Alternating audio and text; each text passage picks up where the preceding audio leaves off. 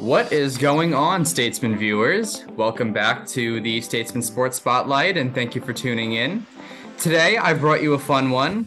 He's more talkative than people give him credit for, and he's got his team at the top of the CAA table right now. Head coach Ryan Anatol of the Stony Brook men's soccer team. Coach, how are you? I'm great.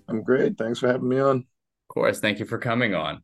So, first, let's take a moment to get to know you before we talk about what's hot right now. For whatever reason, I can't really find anything on you before you came to America, but I know you're from Trinidad. So, talk to me about your upbringing and how you got into soccer down there. Yeah, like you said, I grew up in Trinidad. My family, my mom was from England. My dad was from Trinidad. My dad went to university in England, and that's how they met. So big soccer family. I had an older brother who played as well. So just growing up, like I said, English mom in the Caribbean. It was just natural to play soccer growing up. Number one sport down there. So I started playing at a young age. Played club soccer, played for the high school down there, which is the big league, high school soccer, and that's when the first opportunity of college soccer came about. Right, people were talking about playing in college, and coaches were coming over, to recruit. And my brother actually got an opportunity to come over before me. He went to the University of South Carolina and played soccer there. And then when it was my time, I was playing with the youth national team. I was with the under 20 national team, and some coaches had come down to recruit. And that's when I got my opportunity to go to the University of South Florida, and had a great career there. At the time, it was a top 25 program and a team that was competing, in the NCAAs with the goal of trying to win a national championship. So I really enjoyed my career and my experience playing there, and the opportunity to get an education, and professional soccer was still fairly young, and there were very few opportunities in the United States at that time, when I was graduating. So, I kind of bounced the idea around about trying to try out with a few teams and pursue the professional avenue. I was a international student on a student visa at the time, which made things a little bit more challenging. Right. But I liked coaching, right? I enjoyed coaching, and I had an opportunity at that point to get into coaching, and I got a graduate assistantship, and that's what kind of started my career in the coaching world. Right. Okay. Yeah. So there we go. So that was a lot. So like you said, you had a great career at USF. Played there for 4 years, from '97 to 2000. Won back-to-back Conference USA championships your first 2 years. The second year, '98, you guys reached the Elite Eight of the national tournament, and you were a team co-captain by the end of your career there, which I guess was really the start of your coaching career, so to speak. So, I mean, do you think that team captainship sort of jump-started your head coaching career? Like, was that really the moment where you realized I like leading? I like doing this. Yeah, it had kind of always been a part of me. I was a captain on most of the teams that I played on throughout the course of my career, right? Youth soccer or high school soccer, I was the team captain, and then to get that responsibility, in college. Again, I think coaches saw certain qualities in me that I think probably transcend into the coaching profession. But yeah, I always liked being a part of a team. I always liked helping guys around me and working towards a common goal, and pushing guys along. I always got along well with my teammates, regardless of their backgrounds or where they came from, and that was always something that I enjoyed doing. So yeah, I think that was a part of it. Even as a player, and watching the game, I remember I'd always kind of look at coaches. I was always interested in coaching, and the impact that coaches had. And then I also was very fortunate that I had some really, really good coaches throughout my time. Right. When I look back at my playing career and my early coaching career, and some of the coaches that I had a chance to be around and play for and work for, I think those guys had a huge impact in my life and in my development and the person that I've become. And for me, it's something that I decided I want to do. I want to have an impact in people's lives, and there's very few professions where I think you can have an impact in young people's lives, and coaching is definitely one of them. So I think all of those things kind of were a part of me and what kind of pushed me towards being a coach. Hey, awesome. So, right after you graduated, well, not right after you graduated, but right after you finished your playing career, you stayed with USF as a volunteer coach for the 2001 season. Then after that, you went and got a job for a year as an assistant coach at, I think it was called Lakeland College. But I want to ask you about your next gig, which was a 2-year stint as assistant coach at Akron. So 2003, 2004, you were on the coaching staff there, and you guys went to the national tournament in both years. So it was your first time away from USF, and you were still winning. You were still getting your team to championships. Did that bring you like a sense of validation as a coach? Like, hey, it's not just the USF's system. I bring winning with me wherever I go. Yeah, like you mentioned, I was fortunate. I spent a year with South Florida as a volunteer, and I got a taste of coaching. I was interested in it, but that year really showed me that was something that I wanted to do. Mhm. And after I graduated, I started looking for positions. Like I mentioned before, I was an international student on a student visa, so it limited my options a little bit. But I got an opportunity to go to Lakeland College in Sheboygan, Wisconsin, be a GA there. It was a small Division III school, so very different than what I was accustomed to at South Florida. Yeah. But that was a fantastic opportunity for me, where I got a chance to do a lot of coaching, right? But not just coaching. I was involved in every facet of the program, right? From writing the stories for the website to doing the equipment to recruiting to coaching to you know organizing the meals and booking transportation. And at the D3 level, you just had to do everything. Right. So that I really enjoyed that. But I think it helped me, right? I jumped in at the deep end, and it gave me a lot of experience. And we had a lot of success there. We had one of the most successful years that the program had. And yeah, I felt as though I was a big part of that. After the year there, Ken Lola at the University of Akron reached out.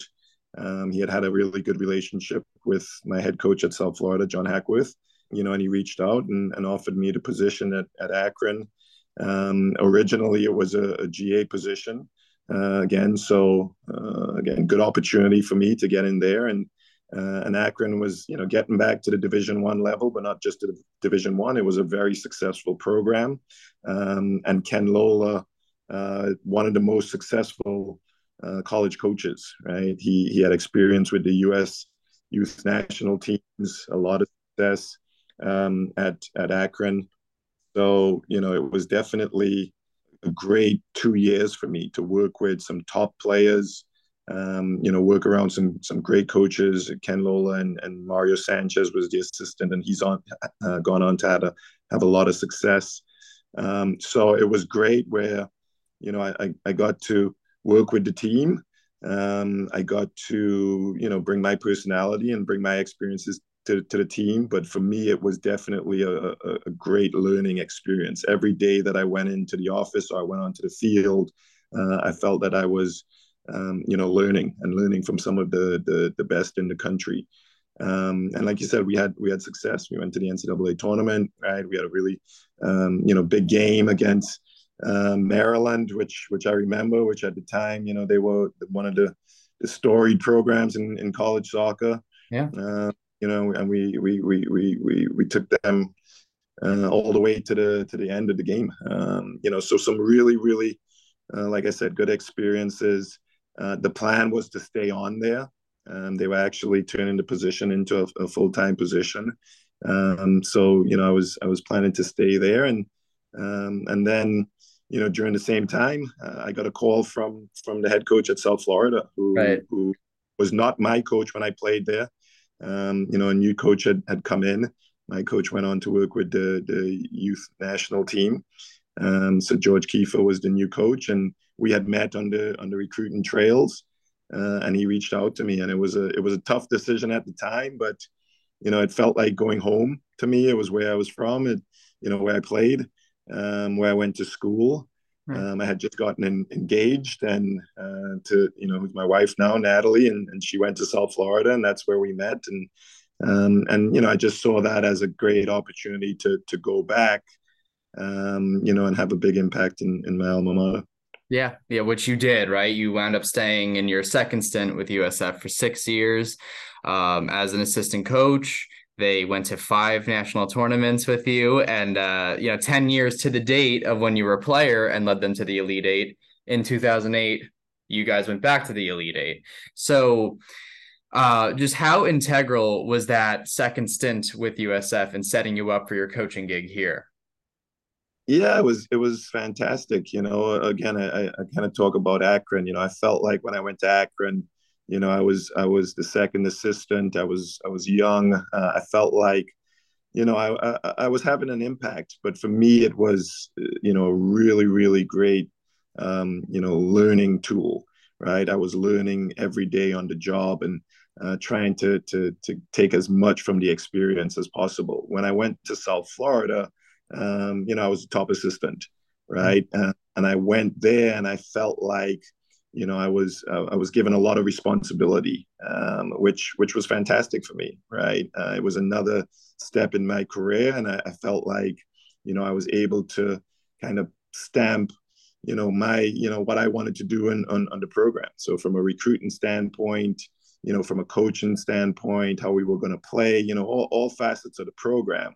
I felt like I came into South Florida and really was able to, kind of do things the way that I wanted to do. Obviously, I was working for a head coach, but that part of it was really really good for me, because my head coach allowed me to have an impact, and to have a lot of responsibilities. And I think there's a lot of programs around the country where maybe the assistant coaches don't have as much of a role or an impact. So it was great for me to see, how things worked, but get those experiences as well. Like you said, we had a lot of success. The goal was always to try to, make a Final Four and win a national championship. And it was a department that had grown tremendously. Went into the Big East. We went on to win the Big East regular season and tournament while we were there, and like you say, making Elite Eight. So it was, again, another step in the journey, and it was a fantastic experience and opportunity for me. And I always knew I wanted to be a head coach, and I had some opportunities that came about while I was out at South Florida. And then Stony Brook became one of those. And when I looked into the university and I came on campus, and with everything that I was looking for, when I was looking at head coaching jobs, Stony Brook checked all those boxes. But again, those experiences, allowed me to get to this point, but not just to get here. When I got to Stony Brook, I definitely felt like I was prepared for the job. I felt comfortable, and a lot of that was because of the time that I spent at South Florida. Sure. So, you were hired a little while ago now, right? In fact, it was Jim Fiore who hired you, not Sean Hilbrun. Hired in 2011, I believe that was your first year. So what was it that Jim Fiore had said to you that convinced you to come here? That really pitched Stony Brook into believing and into making you believe that it was the right place for you.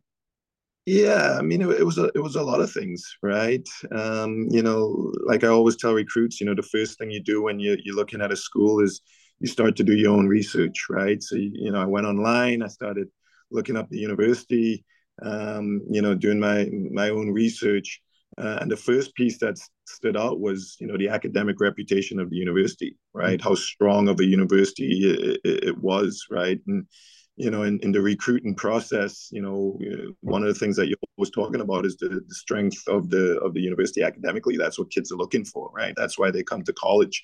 So the fact that Stony Brook was a top 50 research institution, very strong academics, that was the first thing that really kind of piqued my interest, right? Again, at South Florida, that had been the goal of the university, to be a top 50 research institution. And then, like I said, Stony Brook was that.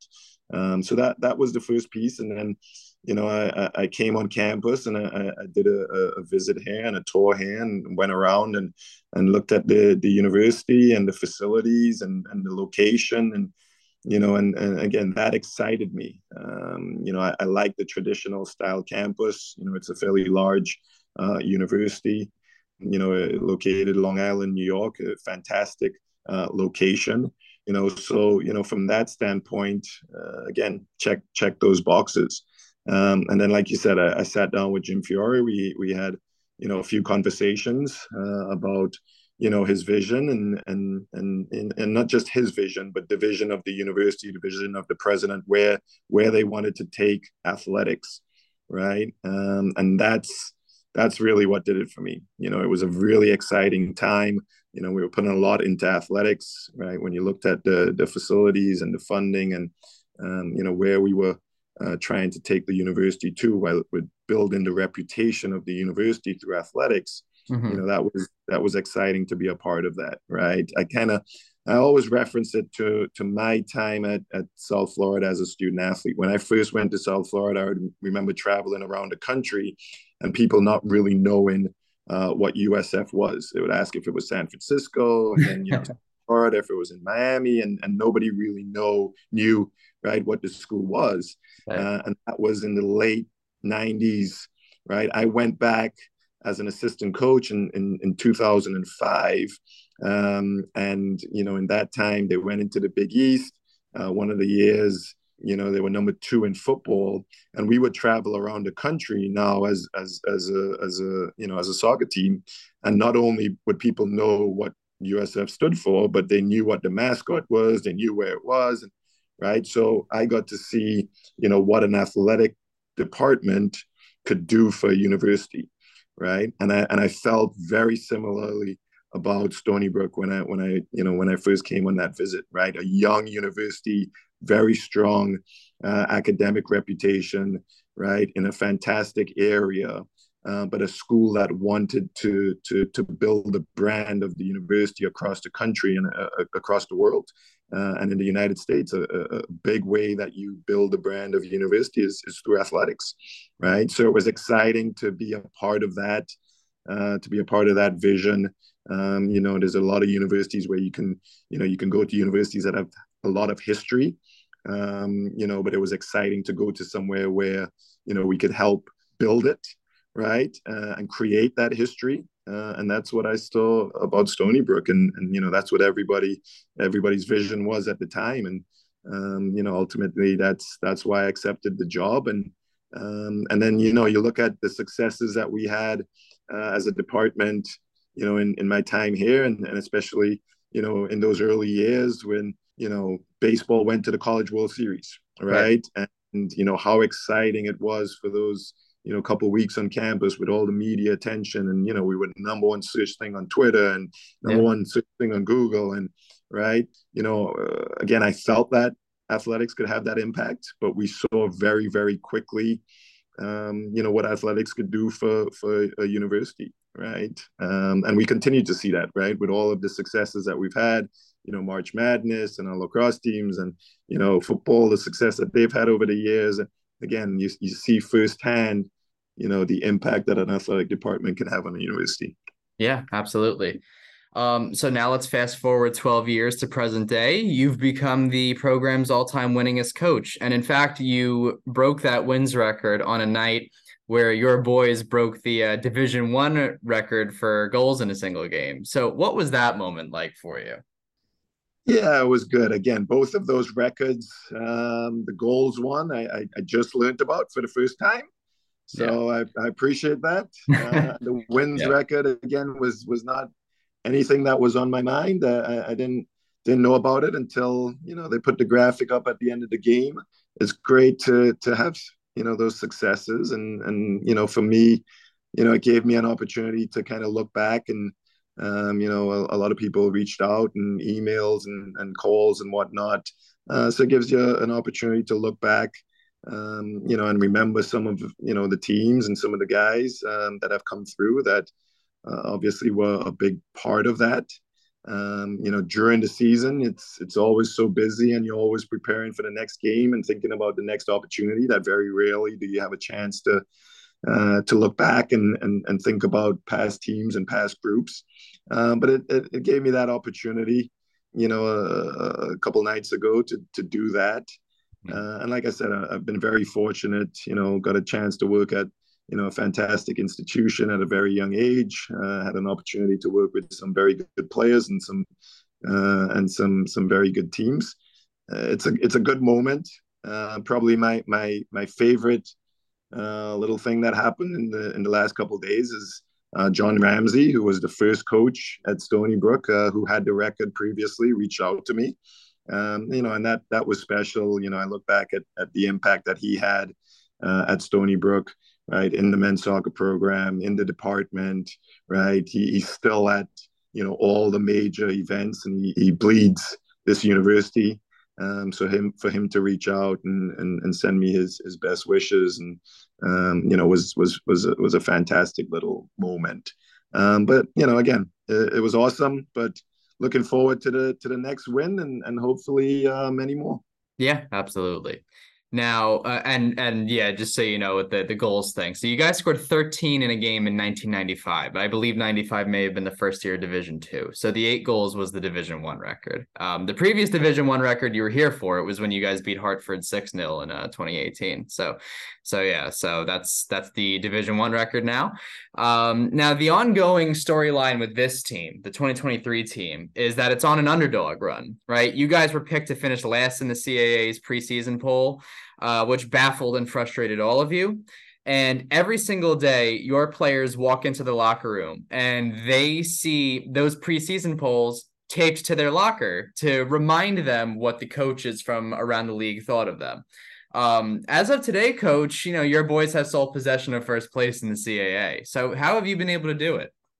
Yeah, again, first, I don't put a lot into preseason polls. Again, it's very difficult to predict how a team's going to do when you don't know, what it looks like, what the new guys look like, right? The work that you've put in, over the entire spring, leading up to the season. So for me personally, I never really put a lot into the preseason polls. Of course, like you said, it was a little bit surprising in that we finished ahead of teams, right, last year in our first year in the league. Yeah. And when you look at the record, I mean, we won 3 games in conference play, which was as many as teams that got into the conference tournament. The difference was some of the, we didn't get a couple ties. So there was a couple points that separated teams that got in that didn't. We had beaten Hofstra, which was the top team in the league. We had wins against teams that got into the conference tournament. So it was a little bit surprising. I was more disappointed in the fact that none of our players got recognized individually. As in particular, Jonas, who was an all-conference player last year. So to not even be on the preseason poll or the honor roll, was a little bit disappointing for me, right? You like to see your players get recognized.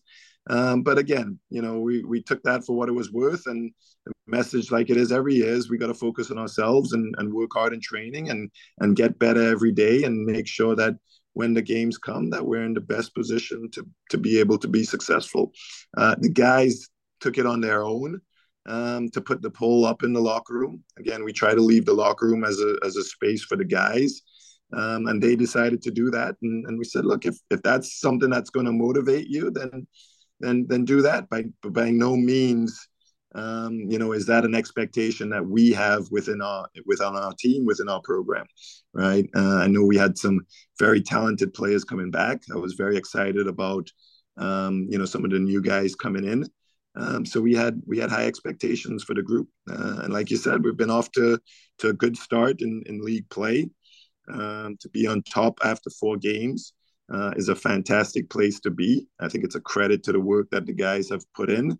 But we know we have a lot of work ahead of us, right? We're only at the halfway point, so that we don't want to start looking too far ahead. We got to continue to look at, training every day and getting ready for the next opportunity, and take it, one day at a time. Yeah, absolutely. And just within that own turnaround, you guys went from the worst scoring offense to now the bbest scoring offense in the CAA. So you guys are really 180ing, you've turned this whole ship around. And I want to ask you this too, because you guys are 2-0-2 in conference play, right? You've beaten the defending regular season champs. You've beaten an undefeated team.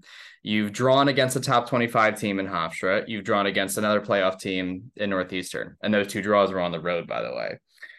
So, people would say, oh, these are upset wins and you've played up to your competition. But by saying that, that implies that you weren't supposed to win or that you're inferior to them. So given how highly you think of your team, as you should, does that bother you when people label you as the underdog? Like I said, you can label us however you want to label us, right? All that matters is where we are at the end of the season, right? So again, we don't focus on that too much. We focus on ourselves and again reaching our potential. That's what it's about, right? It's growing every day so that we reach our potential. And it was no different, right, when we played St. Joe's the other night, right? The message was the same. It's not about the opponent, right? It's about us, doing what we want to do to the best of our ability, right? And that's what we're trying to do, right? So whether it's an underdog win, and again, we don't focus on that too much. Every game in the CAA is going to be difficult. Every game, right? There's no easy games in the CAA, right? There's a lot of parity in college soccer. But definitely, in this league. So we know we can go into any game and win it, right? But we also know that no game is going to be guaranteed. You have to fight for everything that you get, right? So again, we're trying to be consistent, right? We're trying to show up every day and compete and be the best version of ourselves. And I believe if we can continue to do that, then we'll be in a good position at the end of the year. Yeah, definitely. All right, I only have 2 more, so we're almost there. You've got another tough opponent this weekend in UNC Wilmington, and they're coming to Laval this Saturday. The way that your schedule is structured, essentially the first 5, it's only a 9-game conference season. The first 5 teams on your conference schedule are very good. Like, you're running the gauntlet with that. After that, not to diss the other teams, they're all competitive good teams, but they the competition does drop off a bit. So how important is it to at least walk away with a point this weekend, knowing that the schedule sort of lightens up moving forward? Yeah, I mean, to be honest with you, when I look at the schedule, I don't see it lightening up too much. I wish I felt that way. I look at every game and see, a very difficult challenge. It's actually an 8-game. We only play 8 games. Oh, they dropped it a year, a In the game. CA. Yeah. We're playing one less this year, and we have one more team in Yeah, that makes Campbell in the sense. league, and only 6 teams make the conference tournament, Mm-hmm. right? And everybody doesn't play each other, so there's Right. a lot of challenges there, in making the tournament and getting that opportunity to compete for the conference title at the end of the season. So, like you said, every point is crucial, right? We're in a good position right now, but we got a lot of work ahead of us. I've had a chance to look at UNC Wilmington, and I think they're a very, very good team. They move the ball very well, a lot of very good attacking pieces, right? They came second in the league last year, and they returned a lot of players. Right. So I think it's going to be a very, very difficult game, but it's a game we have at home. It's another opportunity to play in front of our home fans. So it's a game that we're excited about. You want to play in big games, and this is definitely going to be one of them. But like we told the guys, right? Every point is crucial, right? So, we went on the road. We got a point against Northeastern. You mentioned the point that we got against Hofstra. Mm-hmm. You gotta continue to pick points up. The goal is always to get 3, and it'll be no different on Saturday. Both teams start off right 0-0. So if nothing happens, you each get a point. So we want to make sure that we don't give up that point. But the goal is to go into each game and try to get all 3, and especially at home. So Saturday's a big game for us. It's key. But I think I'm going to be saying that, for every game for the rest of the season. Yeah, definitely. All right, Coach. So we're at the last one. So you've met Alex before. He's one of my assistant editors, and he's the main beat reporter for your team. And he loves Lionel Messi. Okay, he wrote a long opinions article last year about why Messi is the greatest player of all time and why it's not even close. Now, back in 2019, Stony Brook Athletics was doing an interview with you, and they asked you who you would most want to build your club around. Well, you said Cristiano Ronaldo. So I know for a fact that Alex is listening right now. I want you to tell him why he's wrong and why Ronaldo is better than Messi. Go ahead. I tell you what, that was what, 2019? Yeah, it was 2019. So I think I'm a little bit older and maybe a little wiser now. But to be honest, I mean, I don't think you could go wrong with either answer. Ronaldo, Messi, obviously 2 of the greatest players of all time. Mm-hmm. I grew up in the time of Diego Maradona. Right. So I continue to throw him into that mix as well. But obviously, Ronaldo, Messi, 2 fantastic players. Since then, Messi has gone on and won a World Cup, which for me was the one piece that he was missing, in 2019 when I made that comment. And obviously, it's been great having him in the MLS, for the last few months. I was actually watching the Miami game last night. He was hurt, so he wasn't able to play. Mm-hmm. But the impact that he's had in the league and what you've been able to see him do, he's definitely a fantastic player. So, I won't argue against Alex. He obviously knows his stuff.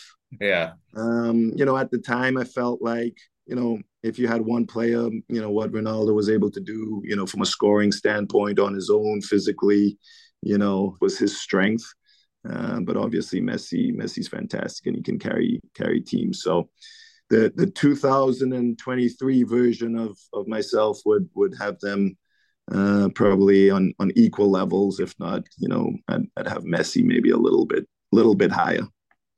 Don't give in to him. It's fine. You could argue with him this Saturday. He'll be there covering the Wilmington game. But that's all I've got time for, Coach. So thank you very much. You were awesome, and I look forward to seeing you next. Good luck on Saturday. All right, I appreciate it. Thanks for the time. Of course, thank you.